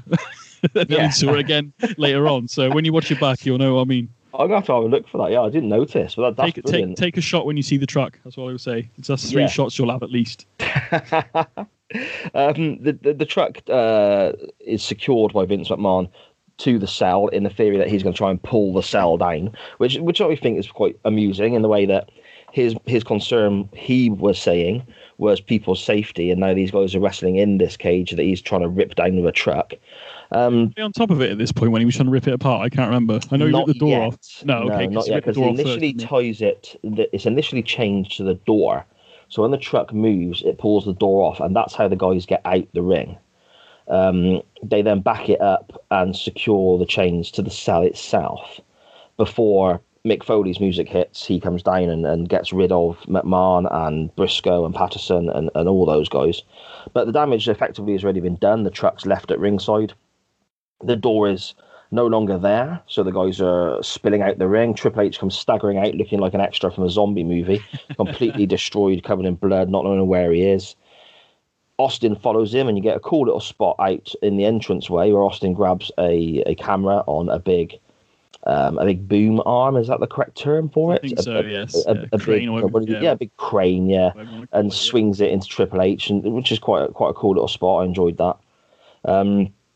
But you get some big hits, some big bumps out at this entranceway. There's lots of or scrap cars surrounding the entranceway on the stage set, isn't there? And you get people getting banged into it and slammed on it, and Austin's face gets put through a window and all sorts, doesn't it? I know the cars are only basic in a sense of like set decoration, but I do miss set decorations because you don't have it very much anymore, and it's very much LED screens now. As cool as they look, and they do, you know, going back to pay-per-views like Backlash in 2000, you had the big swinging like metal arms and stuff at the entrance, and just, you know, I mean, okay, they still go big with, like, you don't see like decent like set designs anymore because it's all LEDs, which I get is less time to set up in terms of building it, I would assume, but it's, you know, I mean, at the moment they can't do that because of the pandemic and everything, and Thunderdome and all that kind of stuff, but put a bit of effort into the set designs. They've made some great stuff in the past, so I miss that. So seeing the cars, I know, again, basic, but made good use of the, you know, the barrels and stuff, obviously earlier with the Kane Jericho match, and then obviously now the cars in this match. Yeah, definitely. I mean, even going back a little bit further, and with WCW as well, you look at something like Bash at the Beach, and you had when it was in an arena Halloween as Havoc opposed as to well. being at a beach, and you had the sand and so on in the arena. Yeah, Halloween Havoc, spot on with the massive pumpkins and all sorts. I think it really sets aside and tone show. As well. I think as well, it distinguishes distinguishes the shows from each other, because. Now you can look at Raw. Okay, Raw and SmackDown set, I believe, is slightly different, but you look at the pay-per-view sets; they're pretty much the same with all these big LEDs. Again, impressive, but unless you can read the logo, whether it's Hell in a Cell, Money in the Bank, or whatever, they look very samey, you know. And it would just be nice to have something, you know, even down to just having the ladder set up at the ringside, or not ringside, sorry, at the entrance. You know, if Money in the Bank, just little things that they probably still do a little bit of, but generally it seems to be very much an LED screen, and it's lack of imagination, I think, sometimes. Yeah, definitely. Augmented reality, bloody Roman Reigns is being projected onto the screen that nobody can see. Like, okay, there's no crowd there at the moment, but to a degree, I get it. But for the home audience, but you know, yeah, no, I completely even agree. The Rock, you know, just a bit of effing. Yeah, definitely. Sorry, a bit of a rant off subject. No, I 100% agree. I think it was so much better back when they were doing things like that, and it does make each event, even I suppose what you'd refer to as a lesser pay-per-view. It's not one of the big four, like an Armageddon or a Backlash, as you mentioned. it makes it feel a bit more special because you are getting something different that you don't see on any other event. Every day, I completely agree with you, yeah. Yeah. It's a shame, really, but, Yeah, definitely. Okay, I mean, looking back at the match, we got everyone effectively bleeding by this stage. Austin's had his face rammed through the truck window. There's chair shots left and right. Some of them incredibly vicious. Again, looking back with 2020 vision and knowing what we know now, some of these chair shots that I think Kurt Angle takes one from the Undertaker. No, sorry, the other way around. Sorry, the Undertaker takes one from Kurt Angle. Just absolutely, it makes me cringe now, knowing what we know now, if that makes sense. Yeah, well, there is one that where I think it is Kurt Angle hitting Taker on top of the cell, and he absolutely. Oh no, wait, Taker hitting Angle, yes, because I remember the blood being on the chair because where Kurt was already bleeding, but the shot itself, whether it was where they were stood in the arena, but it echoed and it sounded quite hard, and I'm like, yeah. Ooh. Like you said, like knowing what we know now with the whole concussions and stuff, it's it's quite hard to watch sometimes. Yeah, it's a little uncomfortable, isn't it? To quote Ron Simmons, damn. Yeah, exactly. Eventually we end up with the guys climbing the cage, reaching the top of the cell, and then some of them coming back down again, and we end up with the Undertaker and Rikishi up there. And then the big spot, I suppose, that the crowd are waiting for after all the talk of the previous matches and big spots that people took. Rikishi goes off the top of the cell onto the flatbed of the truck that has been left ringside. That looked painful. I'm not going to that, even with all that stuff in there, that looked horrific. Yeah, and he did not move. He sold it like he was dead. It was just like the sound when he. I mean, let's be honest. Rikishi's not a small chap, and he's hit this. He's fallen quite away, and he's hit this flatbed of this truck, and then of course you get the ooh from the crowd and the reaction there, and it's the stunt everybody wanted to see, I guess. But what a visual that was. Yeah. Still, I must have seen that clip. Probably not as much as Mankind being thrown off the top and going through the subsequent, cell after, but it's very much, god damn. Yeah. That looked like, and I don't believe he was on Raw the next night either because of that fall. I don't know whether, again, they always tell you that somebody's hurt themselves, they're in hospital or whatever. You don't know how much to believe in wrestling or whether they're just having the night off to recover. But I can imagine, not just Rikishi, probably Rikishi out of everybody else, but them feeling rather sore the next day, especially waking up in the morning. But I think Rikishi, I don't think appeared on Raw the next night. I don't know when he appeared again, but yeah, I can't imagine him appearing the next night, definitely. Yeah, quite a long way to drop. Back in the ring, we have a near fall on Kurt Angle by The Rock that the crowd pop huge for. He hits the rock bottom, and it's almost like everyone's thinking The Rock is going to win the title here. Really convincing near fall. Obviously, I knew the outcome going into the match, watching it back, but even I was a little bit like watching it back on this occasion. They were quite clever with the whole Rock and Austin because they hadn't really touched each other in that match until that moment where they're like the only two in the ring almost, and it was very cool, and the crowd realizing that now you've got Rock and Austin about to go at it, as well as, even though you've got like all these other guys in the ring or around the ring and been in the match so far, they hadn't actually put these two together. And even knowing what I know about their history, I didn't pick up on that until they looked at each other in that moment. I was like, oh, that's really cool. And it was a nice little moment, So and you get the reaction from the crowd and everything sort of builds, and what a great rivalry between those two. So many moments up to this point, and from here, WrestleMania 17, Survivor Series 2001, WrestleMania 19, so many more to come as well. So lucky to have lived through an era where we've got two absolute stars like this at the same time. Well, WrestleMania 19 obviously being Austin's last match, wasn't it? Yeah, well, I didn't know that at the time, but it was his last match. And obviously what we know about that night as well, the night before Austin was in hospital, so that match only didn't happen. So yeah, very true. And we get to the finish as well then, don't we, with Austin hits a stunner on The Rock, which again gets a huge reaction from the crowd. Rock selling of the stunner. Oh my word! Yeah, the sort of standard flipping around, fish out of water look going on there. It's probably the best way. But then certain distractions and things happen, and we end up with Kurt Angle making the cover on the Rock. instead of Austin to retain his championship. Yeah, because I think Austin, Angle's already down. I think Austin stuns Rock, is it? Does a stupid, I say stupid. Rock sells it really well, but then he also has that little leg flip at the end, which is a bit too much for me, but it's funny to see. Triple H gets back in the ring, and then Austin goes to stunner him, but Triple H very expertly turns it into a net breaker, which I haven't seen one of those for a while. And then obviously Angle, like you said, crawls over to Rock with his arm barely on him, but gets the 1, 2, 3. And you know what? I didn't, even though knowing who won, even knowing who won the match, I still didn't want him to win the match. But you know what? I was like, fair play. Yeah, definitely. I mean, you had a great moment afterwards as well. I suppose it's that adage of send the crowd home happy. Kurt Angle celebrating with his championship, looking, beaten up as he should do in a match of this. Far away look type. in his eye. Yeah, definitely. And you get completely out of nowhere, I suppose, to coin a phrase from later on in wrestling. Austin stuns him at the end of the show, and that's how we go off air. Yeah. The main event to me was fantastic. So much talent and a great stipulation in the cell when cell matches mattered, and it wasn't a big red monstrosity. It was a proper Hell in a Cell contest. Well, yeah, it doesn't need to be.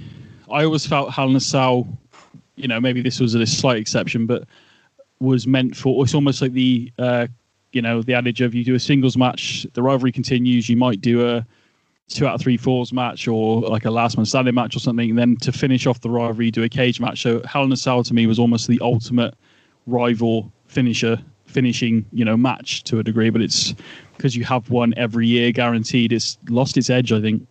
Yeah, very true. And I suppose you get other aspects as well. I mean, a couple of years after this, just shy of 2 years after this at Survivor Series 2002, we have the invention of the Elimination Chamber. We've still got ordinary cage matches knocking around. It gets watered down when these things are done too often. This is at an era when the cell was still, if you said Hell in a Cell, it was still, ooh. The reaction, if you can find the SmackDown, I think it's a SmackDown that Mick Foley announces it, the pop from the crowd is awesome. Yeah, definitely. Okay then. I mean, that I suppose covers Armageddon 2000. And a bit more. And a bit more. 20 years ago to the day of the release of this podcast. It's crazy that it's been 20 years since that aired. It really is. Incredible. I always try and summarize the pay-per-view with effectively a grade, a school grade. I mean, to me, the undercard was obviously forgettable by the way that I forgot about it. Not taking anything away from anybody on the card, but yes, it was. This was very much a one-match show, even though Hardcore Holly and Regal was entertaining, and the Jericho Kane match had its moments. To me, this is very much a one-match show. The whole undercard, I could happily not see again. So from that viewpoint, I think it scores quite low. But the main event drags it up for me. The main event is a fantastic contest with some incredible talent. To me, overall, with the main event dragging it up a touch, I think this is a B- show for me. What are your thoughts now? I looked back on this event. Do you know what? I think that's a fair. I might go as far as a B, so just without the minus, just because of the Hell in a Cell, as you said. If you were to rate it with just the card, not without the main event, then it's probably quite easily a C-, even a D, to be honest. But with that, and I'm not going to lie, maybe we're a bit biased being Englishman, but the whole Regal match was quite a nice match as well, to be fair. But I think B- is a fair assessment of that, to be totally honest. I might just slip it just a B, just without the minus, and I mean literally. It's very B-, very close. It's like right next to yours, basically. I get so I'll go with a B, I think. Okay. Because you got Rikishi nearly killing himself, Well, that's very true. You got to have that. So I'll take the minus off and give it a B. Just for Rikishi nearly killing himself. Rikishi, then he's got 2 good sons in the business at the moment as well. So they're doing pretty well at the minute. So. No worries. Okay, Ben, before I let you go, and again, thank you very, very much for joining me this afternoon to look back on this old pay-per-view with me. It's a pleasure. before I let you go, could you run through all your social medias and let everyone know where they can find your show? That is a fantastic listen. Yeah, well, I appreciate that. So on Twitter, and if you type in it on Facebook as well, but it's on Twitter's at BenNy Mack, BenNy Mack. The reason there's 3 N's in it, which we'll see by the design, the middle N of the N's is a bigger one. There's a whole story behind that, but I'll tell you that another time. Okay. It's basically somebody had already taken it, so there's 3 N's in it. So BenNy Mack is a play on my actual name. But yeah, if you type in the BenNy Mack show on Facebook, same again with 3 N's, it will come up with my logo quite easily. Anybody wants to support me on Patreon, that'd be great. And that's just patreon.com/BenNy Mack. Again, BenNy Mack. I say this so often, I say it that quickly. But yeah, if you can give me a follow, and then, I mean, you can listen to the show. I was looking today. I didn't even realize it was actually out on so many platforms. But like in the UK, especially, you can do like on Spreaker. That's my main platform. But it's on iTunes. It's on. It's not quite there yet. But by the time this airs, I'm hoping for it to be on Amazon, so you can listen to it on your Alexa.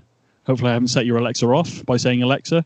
No, I'm shut away upstairs, remember. I'm away from all that. Well, maybe your listeners might get it set off. But yeah, it's on Castbox. It's on loads of different platforms. It's on Spotify as we record this, as of yesterday as well. So it can be found on pretty much the most popular sort of platforms. But obviously, as I said, with the Patreon stuff, you get extras that I am currently working on.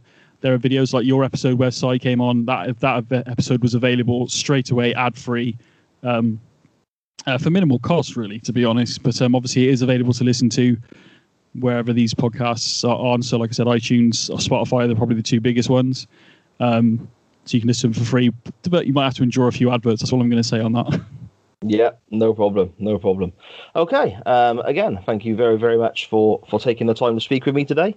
I'd love to have you back on sometime in the future to look back again at some other events and review Absolutely. Retro wrestling, I guess. I could basically cover pretty much anything from 2000 up to roughly, on and off a little bit up till now, really, because I dip in and out like most people do these days. But 2001 is probably my favorite. Obviously, I know we've spoke about it off air, but like the Invasion era, I know a lot of people who are probably more of a fan than I was back then because they watched other promotions, but I liked the Invasion era. So that's a whole segment we could do, if not more, mate, to be honest. So yeah, no problem. Thank you very much for having me on, bud. I very much appreciate it. No. Again, thank you for joining me. I'll speak to you again soon. Cheers. Thank you. Thank you.